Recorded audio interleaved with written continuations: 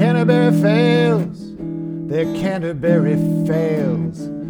Probably never read them, the Canterbury Fails. Might be moralistic or boring, might be rhetorically soaring. They're Canterbury Fails. Yeah. All right. We are back. The Canterbury Fails returns. Yes. For season the second. Yeah, rising out of the grave like a grotesque zombie of sorrow and waste and literary despair. And we know that our listener right now is pouring a tall frosty beverage and is going to curl up and listen to this for at least you honestly the think first that 4 or 5 minutes. They look forward to it. You know they're being strapped into a chair and forced to listen to it like a Clockwork Orange. Yeah, Clockwork Orange style. Like somebody is sitting there with their eyes peeled open. It's like, your punishment is the Canterbury Fair. No, but I think this is going to be exciting, and people are going to be really excited when they hear what we have in store this season. We have not one, but 2 significant events that we want to tell you about for this season of the Canterbury Fail. So that if you ever do get to be unbuckled from that chair from which you are being forced to listen to the fails, you will be happy to do a little dance of joy when you learn that, first of all, I'll do the second one, you do the first one, because you have the details on the second one, right? Which is the first one? The first one's the first chronologically, which is, not going to be mentioned right now, in May of 2023... Excellent. The Canterbury Fails will be recording live at the International Congress of Medieval Studies in Kalamazoo, Michigan. That's right, people. They gave us a session do this. Watch out. We don't deserve it. It's true. But we are really lucky because we have 6 rock stars, far better academics than I will ever pretend to be. It is a fantastic lineup, and we can't tell you right now because, frankly, we need to actually tell them. But... we've got great people. It's going to be awesome. It's going to be awesome. It's going to be fun. They'll be doing a kind of a high-speed version of the fails where they will have about 15 or 20 minutes to talk about their texts. And there'll be 3 different fails presented by 6 brilliant people. We're really looking forward to that. We also have an event coming up in October. And that is a crossover episode. Oh, my God. A crossover episode. Like fanfic. Just like it. Our fan. With the Women's Print History Project Monthly Mercury. That is a spoken web podcast. This is an 18th century podcast that we have talked to the 2 wonderful people that run it, Kate and Candace, and it seems much more sophisticated than ours in every possible way. Smarter, but we're going to have some kind of, face-off or something like that where we're going to gather. It's a fail-off. It's going to be a fail-off. That'll be in October. And so keep your ears peeled for that episode. We think it will involve monks. We're pretty excited about monks. But let's get to today's text, our first text back of season 2. It's 2022. It's fall. We have been on our long summer hiatus. We have both returned to duty, our work.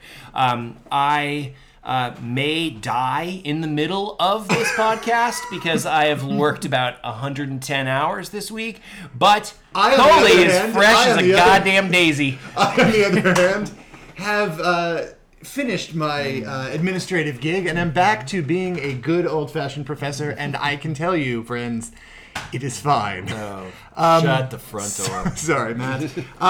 So today, our first fail is a Middle English fail this year. I have selected this fail, and it is... Oh, my God.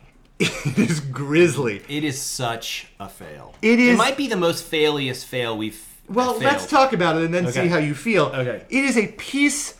Wait for it, people. Of Middle English courtesy literature for children. People are turning off their TV or whatever right now. They're no! It is a 15th century piece of courtesy literature for children.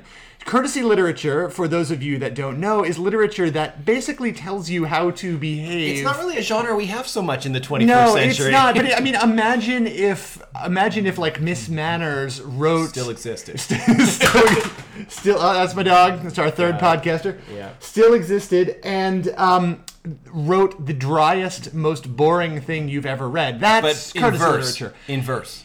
This one's in verse. Yeah. But this is also for children. Yeah. And so it really combines two of my co-podcaster Matt Hussey's personal loves, young adult literature and courtesy literature. Oh, my God. I brought these it's together. The Venn diagram sweet spot. Just for him.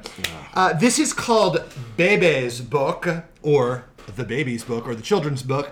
It is from a manuscript that is now known as Harley Manuscript 5086. So it's in the British Library. It is in the British Library, and I can give you a little bit of information about Babee's book and its manuscript context. Please do. It seems to be, the British Library claims it is from the first half of the 15th century, but one of the scholars of recent years on Babee's book, Deanna Delmar Evans, suggests that it's from 1475. So there's obviously, in the hotly contested world of Babee book studies, there is some dissent about when the date was. And we can talk about why... It's a 25-year swing. It's a medieval text. 25 years is good. I know, but by the time we get to the 15th century, we can usually start to narrow it down a little bit.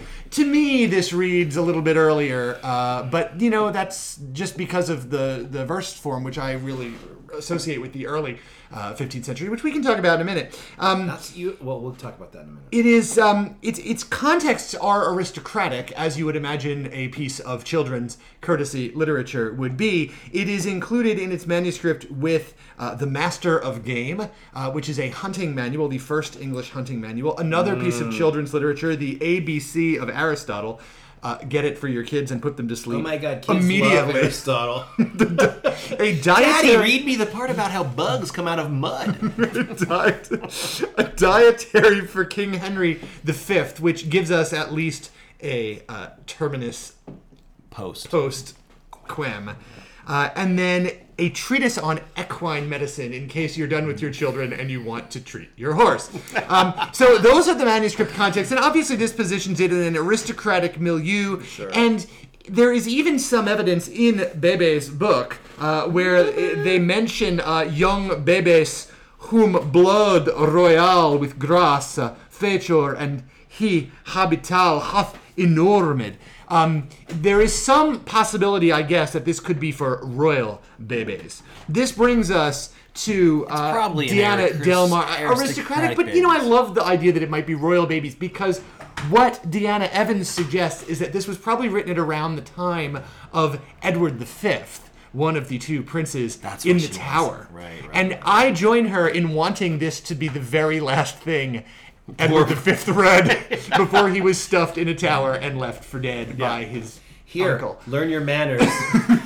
I love it. So for that reason alone, I kind of want it to be late, but I'm not sure it is. In any event, the other thing that's interesting about this, if you can call it interesting, is that it is written in rhyme royal stanza. And a rhyme royal stanza is a stanza form it's a 7-line stanza. It's a 7-line stanza form. It is written in iambic pentameter. It has an A, B, B, C, C rhyme scheme.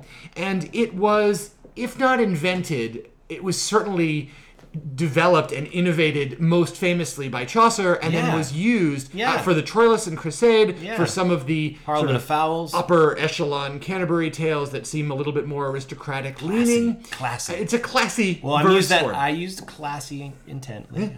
I'm not joking around. And no, that your intent is clear. It's all about class. It is all about class. And then other writers come along and use it later in imitation of Chaucer and in imitation of his classiness. So you get Hoccleve, Lydgate, James I, Henryson, folks like that. So that's rhyme royal. Yeah. Now, this is a conduct manual for children written in rhyme, and your sort of immediate thought here might not be, an easy verse form. Well, that's what I'm getting at. Like, you would think, okay, if it were written in like couplets with or limerick. There once was a fork you could stuff it. That's right. Or pentasyllabic couplets or something like that would be easy for young people to remember. The verse form might make some sense, but this is not a memorable verse form. It's not something that like drills into your head like a limerick. Right. And so it's a weird choice for a conduct manual. And I guess what we might be able to say about it is that it is simply underscoring, Matt, what you pointed out, which are sort of the class associations of this. That's all I can think of. Because otherwise there is literally no reason to use this verse form. And then I guess we need to start talking about the poem itself. But Should in we do order that to after? really do that, I think we need to be half in the bag. So tell us about this isn't drink. going to get us half in the bag of anything. But today's cocktail, which is carefully matched to this poem, is a luminescently pink Shirley Temple, It's a Shirley Temple. Black or Dirty Shirley. This is essentially Shirley Temple with vodka in it. It is a kid's drink, but with an adult purpose, which is what this poem is. Yep. Fair enough. It is also insipid and really empty of any character, much like this poem. So that's really all I have to say about it. Vodka, 7-Up, grenadine, and a gross cherry made of plastic. I love that you brought the Chin. bad cherries, Of too. course, I'm going bad. It's low down. Solid. I'm getting only 7-Up in that top notch part. But Yeah, it does need a stir. Hold on. the thing about this drink was when I looked it up. When I looked up this drink, it was like, this is the hot drink of the summer, and I pictured all these Brooklyn hipsters. Sorry if you're one, drinking this drink, and I was like, why? It's just so sweet, and Well, here's the I mean, I think of this it's like as soda pop. like the kind of drink that is marketed to people who cannot yet drink. I mean, this is your freshman college year drink of choice. Again, right of a Just piece like with Babee's the Babee's book, book. which is, we're trying to deliver some substance. It is sweet. Oh god, it's so sweet. My teeth already need to fall out. Anyway, it is easy drinking, I guess. I guess if you don't mind a sucrose blast to your internal organs, but yeah. So this is the drink of the day. So David, why don't we talk about the poem? Oh my god. I mean, where do you start here? I can read a little bit of it, but I have a couple things to say, but I thought maybe since we just talked about the form, we could talk about the rhyme royale, which I still think. I mean, I know you. I like your explanation. Like, I like this notion that it's just about the class associations that come with the aristocratic, courtly value that the verse form has. Yep. But it is so not useful in helping you remember anything. it is not useful for Babees at all. No, it's so which raises the question. Surely babies didn't really. I mean, baby just means kid, Right. Surely kids were not listening to this be recited. Maybe they were. Edward V was. I mean, Edward the Firth and Tower. But what I found interesting is that it is a fairly complex and sophisticated verse form, right? Yeah. Whereas it's the most singularly unmemorable poem. Yeah. There are very few images. There are virtually there's like one set of similes. Yeah. There's nothing interesting about this poem. I mean, I think what I need to do is find a couple stanzas that just sort of do what this poem does, which is it tells you like what to do at the dinner table when you sit down and somebody has a soup and you have a piece of meat. Like, it is that boring. Yes. So here we go. This is, if you're following along in Babe's book at home. Yeah, if you get out your copy, I'm just going to drink my drink. Yeah, this is starting. I'm going to start at line 155. Oh my god, that drink is just... It is horrible. Cloying. No, here, why don't you just take a sip every time you get bored with this? Take a drink. All right. When ye shall drink, Matt. When ye shall drink, your mouth cleanse with a cloth, your hands ache, that they in no manner imbrow the cup. For then shall none be loth with you to drink that ben with you affair. The salt also touch not in his salare with Nokin's mate, but lay it honestly on your trencher. Oh my god. For that is courtesy. Yeah. So, do you want me to read another one? No. Here we go. No. Your knife with mate to your mouth not bear, and in your hand nor hold ye it no way. Okay. A gift to you be brought good mate sir. Look, I'm done. That was 10 lines. So here's the deal, right? So but basically this says when you shall didactic drink. instructions. I probably don't need to translate that because was that fairly clear? Well, I mean, when you drink, wipe your mouth with a cloth and your hands so that they don't imbrue the cup, so they don't dirty the cup. Stain the cup. For then, nobody will be loath to drink with you that might be there in your company. Also, really make exciting. sure that the salt, you don't touch the salt in its cellar with the meat, but lay it honestly on your trencher, for that is courtesy. So, like, this is the kind of thing that, and frankly, Mom, if you're listening, that you used to teach me when I was a baby. My dog is off the chain. He's out there on the porch.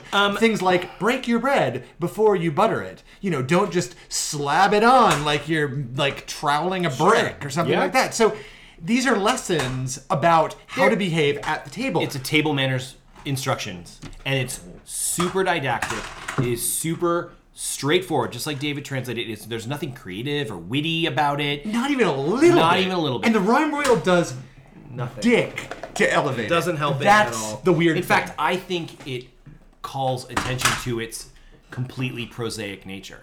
So, right? so what you're saying is, in some way, the Rhyme Royal makes this worse. It does, because it like, you know, if you're like, I don't know after, you know, the early 15th century folks, I don't know like the history of Rhyme Royale. I'm used to Chaucerian Rhyme Royale, Troilus and Cressida, Parliament of Fowls. Like, these are like brilliant, complex, unbelievable stanzas. Well, and but when yet you get- this is just like, Yeah. then take your cup, put it on your face. Like, it is so bad. So I think that Rhyme Royale actually is like dissonant with the content. It might be better as like a bullet point list. And when the people you mentioned Chaucerian, but the people that I mentioned in my sort of 15th century list, I mean, Lidgett is not my favorite. I know he's, you know, people are trying to resuscitate Lidgett, and if that's your thing, that's fine.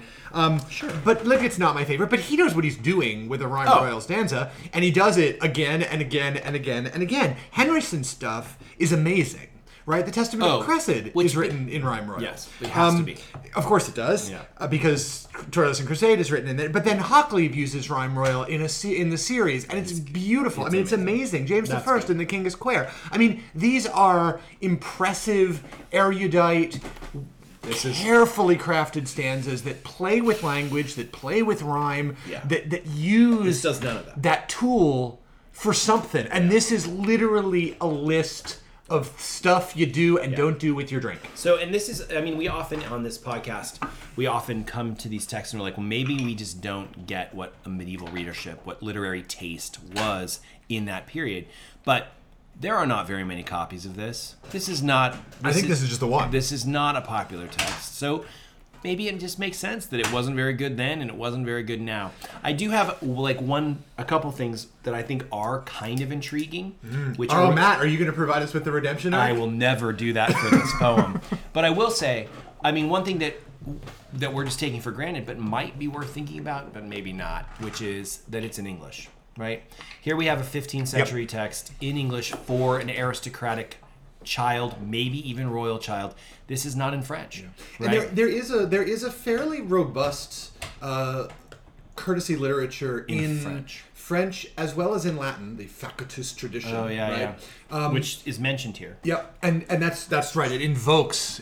This is actually one of the only sort of moderately if you guys could see Matt's face while he drinks this drink. My dentist is calling right now on the phone to stage an intervention. Dentist is excited because he's going to be able to put down a payment on something On his new after boat.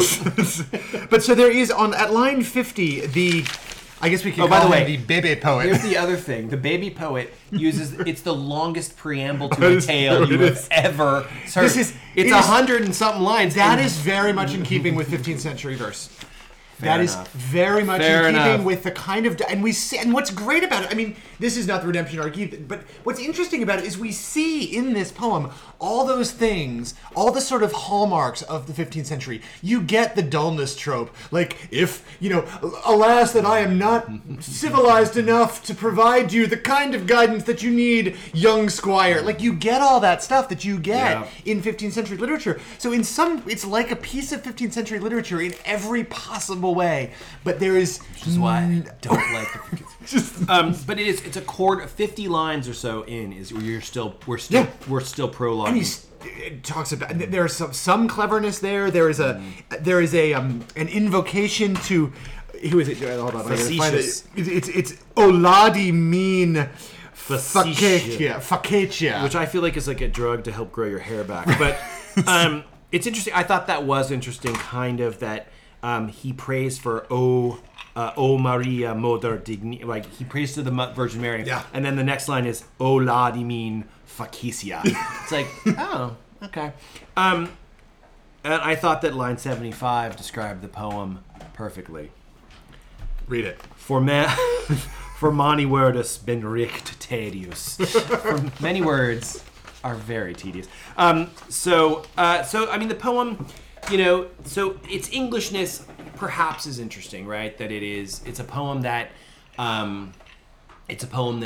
is in English when the aristocracy was transitioning out of mostly French speaking, right? By this point, though it remains an aristocratic language well into the late Middle Ages. So, I mean, in perhaps linguistically that's interesting. I don't know. Well, it's the kind of thing that you mention in passing. We've sometimes in the past thought the only thing this poem deserves is mention in passing. Baby, that is all it's gotten. This is a true fail. There is nothing on this as far as I can tell. Okay, and I have one last thing. I have one last thing too. So you go first, and then I'll bring my last. Okay, my last thing there's one stanza I do kind of Okay, so this is one last bigger picture thing about this poem that perhaps makes it interesting. I'm down to the grenadine all sank to the bottom. There's nothing here but grenadine. And vodka, I poured that in first. I think the vodka's gone. I think the grenadine, it's heavier. Its specific gravity is heavier, and the Shirley Temple. Okay, so here's the thing. One of the things about this text that might be interesting in terms of study is it is an explicit and clear-cut case, as you kind of mentioned before, of how class ideology becomes embodied and naturalized. Right? Like this is habitus, right? This is straight out of habitus. This is Marcel Mauss's bodily hexis. This is like that ideology is embedded in how we act, how we move, how our bodies move. Yep. And this is a text that teaches you how to move and act to be embodied in a way to convey and reinforce and reproduce clear class lines, right? Yep. So this is about how to produce an aristocratic body. Well, this literally builds class for children. Into how they move. Yeah. Into how they eat, into how or when or if they can ever talk, right? That it is. So we have a text then that does the work that we see elsewhere, less explicitly, but here very explicitly. Like this is a text that just is a straight up instruction manual for how to move your body in such a way that makes you aristocratic. And this is a point that actually Edith Rickert, who translated first of all, Edith Rickert is amazing. She's fascinating. Oh, totally. Completely fascinating. But she translated into sort of modern English at some point the edition of this poem that was put forth by Furnival in the sort of mid-19th century. Mm-hmm. She translated in the early 20th century, like 1902 or something like that, into just a sort of modern English crib, I think for further study, and nobody took her up on it. But she notes two figures in the Canterbury Tales who seem to have read or read late this particular quote poem.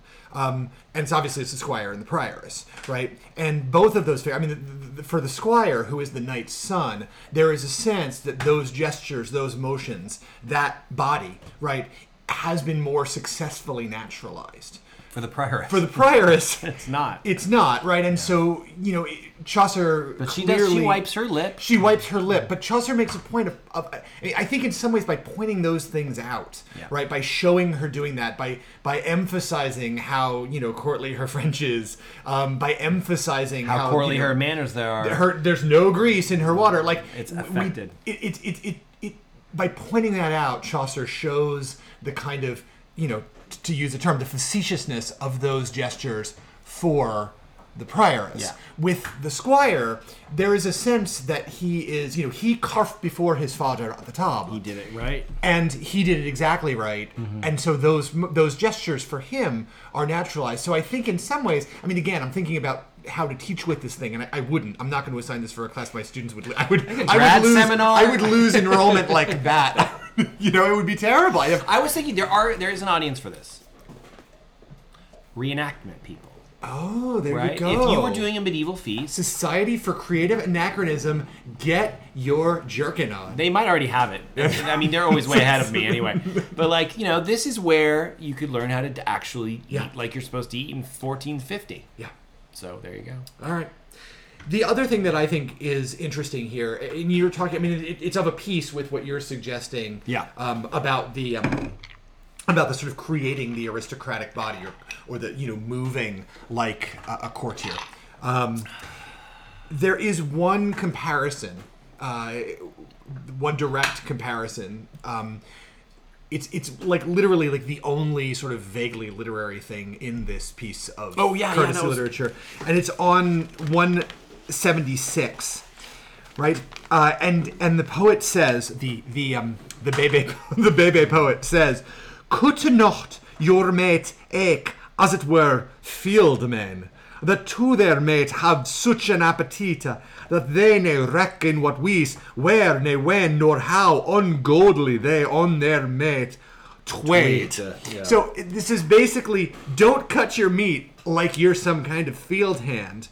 Those people who to their meat are so hungry all the time that they don't care in what way or when or where or how ungodly they hack away at their meat, right? And so there is this idea, I mean, so there are two things that are embedded here. First is obviously you're not a field hand, aristocratic youth, so don't act like one. Don't be. Right?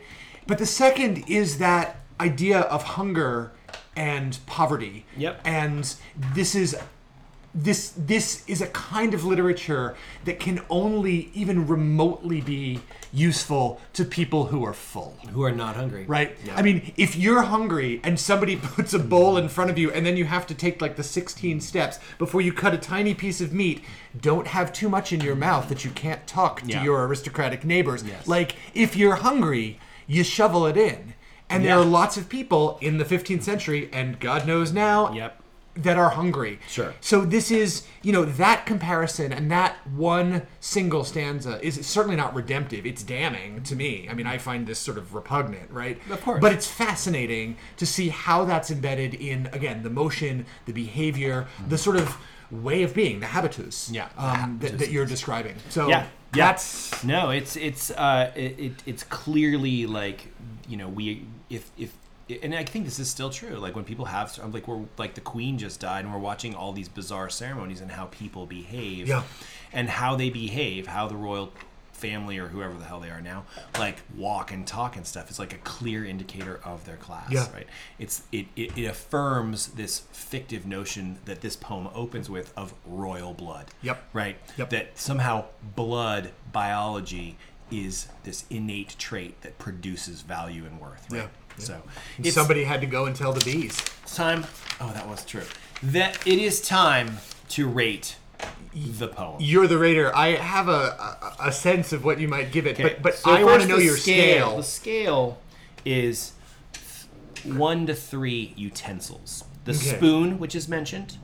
The knife, which is mentioned. There are no forks in the Middle Ages. No, there are not. And the trencher. I love the trencher. The trencher, which started out as a stale piece of bread, 4-day-old hunk of which they put the bread. food on, but then evolved into a piece of wood.